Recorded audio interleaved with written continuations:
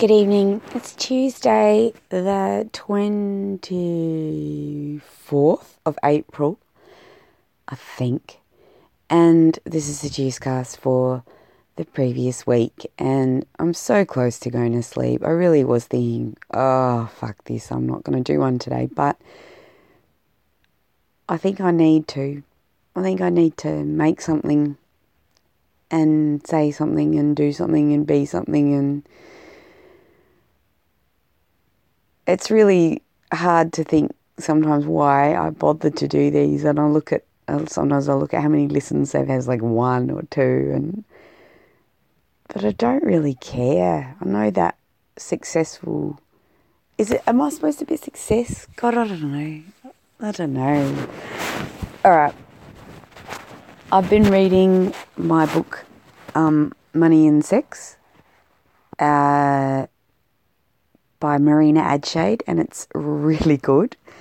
It's really, really, really good. I'm really enjoying it, and she's an excellent writer, and it's exactly what I wanted it to be.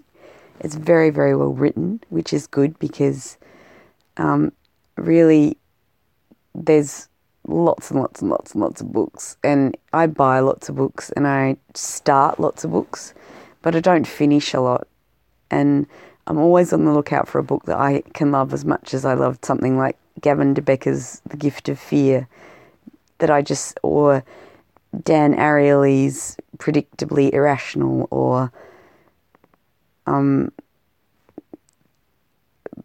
Kingsolver's Lacura. Is that the same as the brand of Aldi Cosmetics? I think it is. Anyway, I'm reading that, and I'm reading The Water Will Come, which is amazing. It's really good as well. Of the books that I've read recently, The Bees by Laylene Paul is still staying with me. If you're looking at maybe buying A Nice Mother in Your Life, a really, really good book. The Bees by Laylene Paul is just fantastic. It's so good. My voice is a little bit deep and sickly sounding. Deep and mysterious, because I think I'm getting a throat thing. There's sickness all around me. Nearly, like, lots of people that I know and in my immediate circle of friends are friends and people. I don't know what you call people. They're just people. They're people in my life. People who I see all the time. People who I love dearly. They're not all, like, family. Friends and family. There we go. Friends and family are sick. I'm still watching The Bachelor in Paradise, like sneaking a chocolate bar on a diet. And I watching Unreal. I'm not sure if that's any healthier than The Bachelor in Paradise. I haven't gone back to Employable Me, although the bit that I watched has stayed with me. Really, I'm still sort of thinking a lot about those characters, Kayla with her Tourette's and Tim with his video game software development. And yeah, it's a really, really, really good series, and it's certainly something that's close to my heart, because I worry a lot about how employable I am and how things that I do and say and feel and think make me a less appealing candidate for a job that will pay me and help me to pay my bills and feed my kids and all that sort of stuff that's also important. I noticed that there's a Patricia Piccinini art exhibition that's only on in Brisbane, and I was like, damn, I really wish I'd known that when I was in Brisbane, because I would have gone. I love Patricia Piccinini's stuff. I hope I'm saying that name right. I first came across her work at the Heidi Gallery in Heidelberg, and then her work sort of started cropping up. I found that we had one of her catalogues in the library at the school, which a couple of copies of it, and she does these very odd works, like lumps of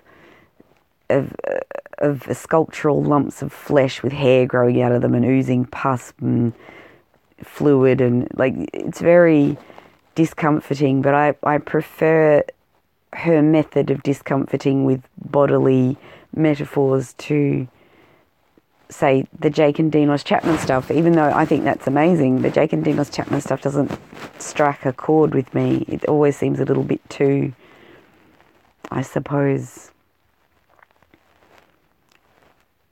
pop culture provocative, whereas I find Patricia Piccinini's stuff, like Ron Muick's stuff, to be really visceral and entertaining and whimsical and sort of sweetly disgusting,